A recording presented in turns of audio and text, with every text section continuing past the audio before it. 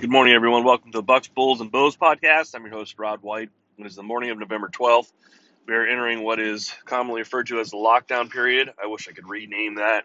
I don't know exactly what I'd name it to, but it's not actually like the deer hide in their homes or put on a mask like Biden in a basement kind of thing. That was a joke. Haha. I'm not knocking anybody for wearing masks. I get it. Anyways, we'll move on. This is a very frustrating phase. And I wanted to explain it. It does not mean that you can't capitalize or score.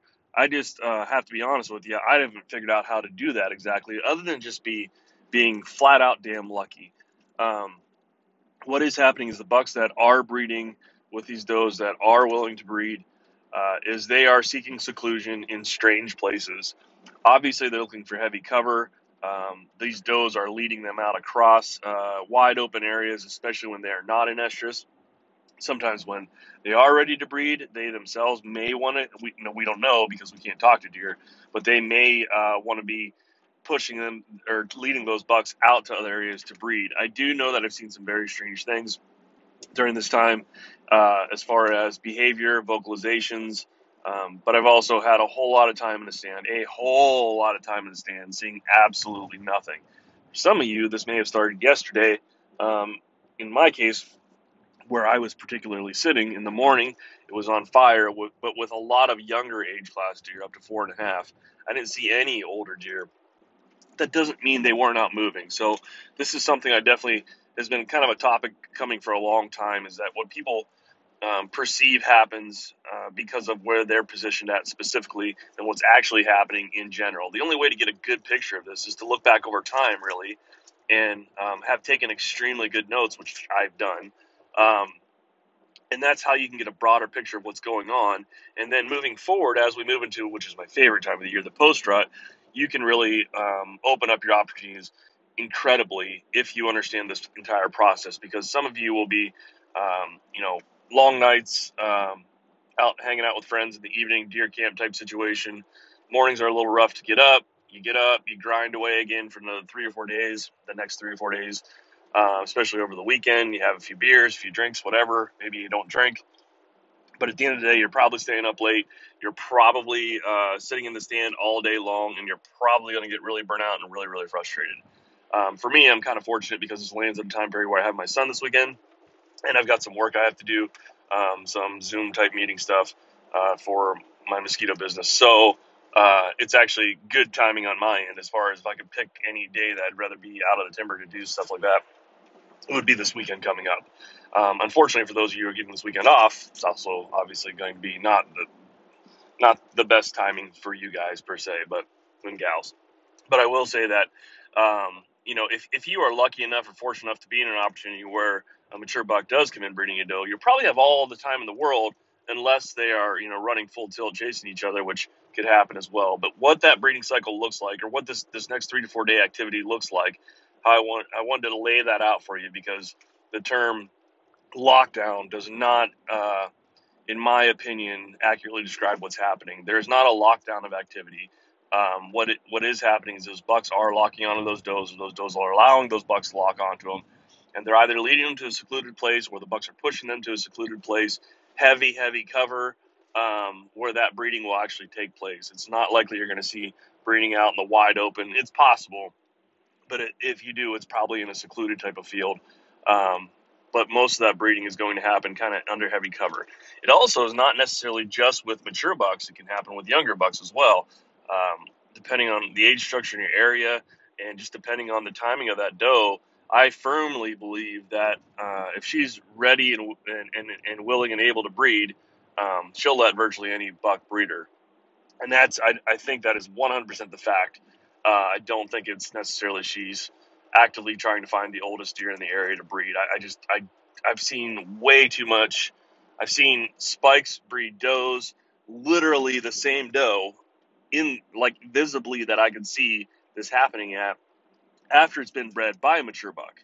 So it's not, deer are not monogamous. They don't walk around with rings on their hooves. It's just not the way the world works. I know it's cool to believe in a lot of those concepts because it makes things make more sense sometimes, but the reality of it's not exactly what's happening. So I just wanted to paint the picture of what's really happening. That very the active portion of the breeding process, in a nutshell, is very contained into small areas. Unless they're breaking cover to get to other areas, that's where you see the bucks run across the wide open chasing does. They're moving to the next cover. Um, whether that's the buck's choice or whether that's a doe's choice is really unknown.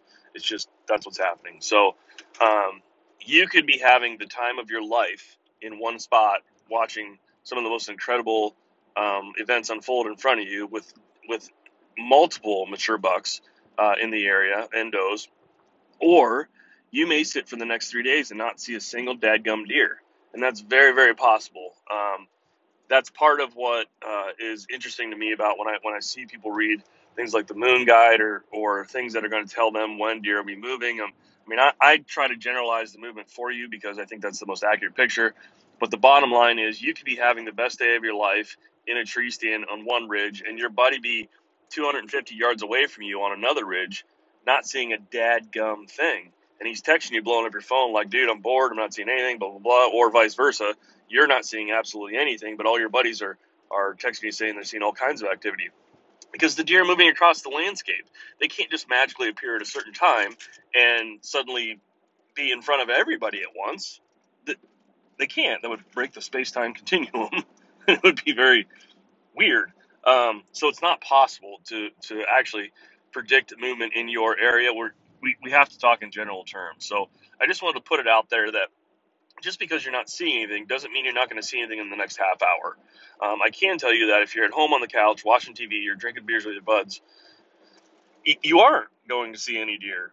You're not. You have to be in the tree. But this weekend, unless you absolutely have to be out there, if you had other things to do, I would say the next 3 to 4 days, yeah, you're going to hear stories of people knocking on a big deer here or there. You're going to see some big bucks busting out across wide open areas as you're driving. But the activity level within the timber in the areas you normally hunt is probably going to diminish somewhat. There will still be deer moving in their general movement patterns. They probably will not be headed to crop fields to hunt in the evenings like you would normally hunt.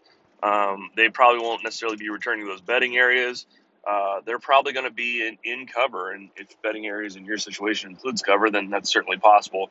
That's where I would say that I would focus my time. That's where I'm going to go focus my time now. Um, or another good location is water sources. Yes, we've just had some rain, but anything that's active and overexerting itself, it needs water more than it normally would. So they'll stop at creek crossings or whatever. Later, as we enter the post rut, which is my favorite time of the year, absolutely. If I haven't said it like 15,000 times before, those bucks are going to start cruising creek drainages. They're going to be starting to move long distances, way outside their core areas. They'll be extremely susceptible to calling, and it's a lot of fun. But I just wanted to lay it out there that don't be disappointed over the next few days if you don't see a whole lot in your area. It may just be you picked the wrong doggone tree, and it is literally throwing a dart at a dartboard kind of thing. It's I shouldn't say that. Some people are probably pretty accurate with darts, but it's spinning a roulette wheel. That's just the way it goes. So, again, I don't have a whole lot of positive optimism about the next 3 to 4 days. Some of you will kill one for sure. But like I say, I know who's not going to kill one. That's the person who's not hunting. So, good luck to everybody. Stay safe.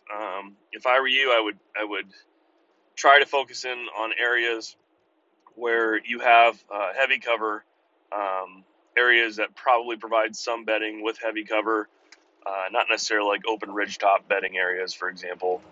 If some of you are hunting some big woods type areas, try to find stuff that has some kind of cover because that's what those bucks and does are going to be seeking throughout this time period. Good luck, everybody. I'll have some more words whenever we get closer to the end of this frustrating phase. Probably over the weekend, I'll probably pop in once or twice and knock out a podcast here or there, a quick short one like this. But like I said, there's no super good science that I've ever heard that's going to help you capitalize this time of year other than you got to be in a tree if you want to kill something. So, or in the ground blind, one of the two, or maybe stalking through the timber. And actually, it's probably not that bad of an idea. I don't think I've ever done that during this time of year.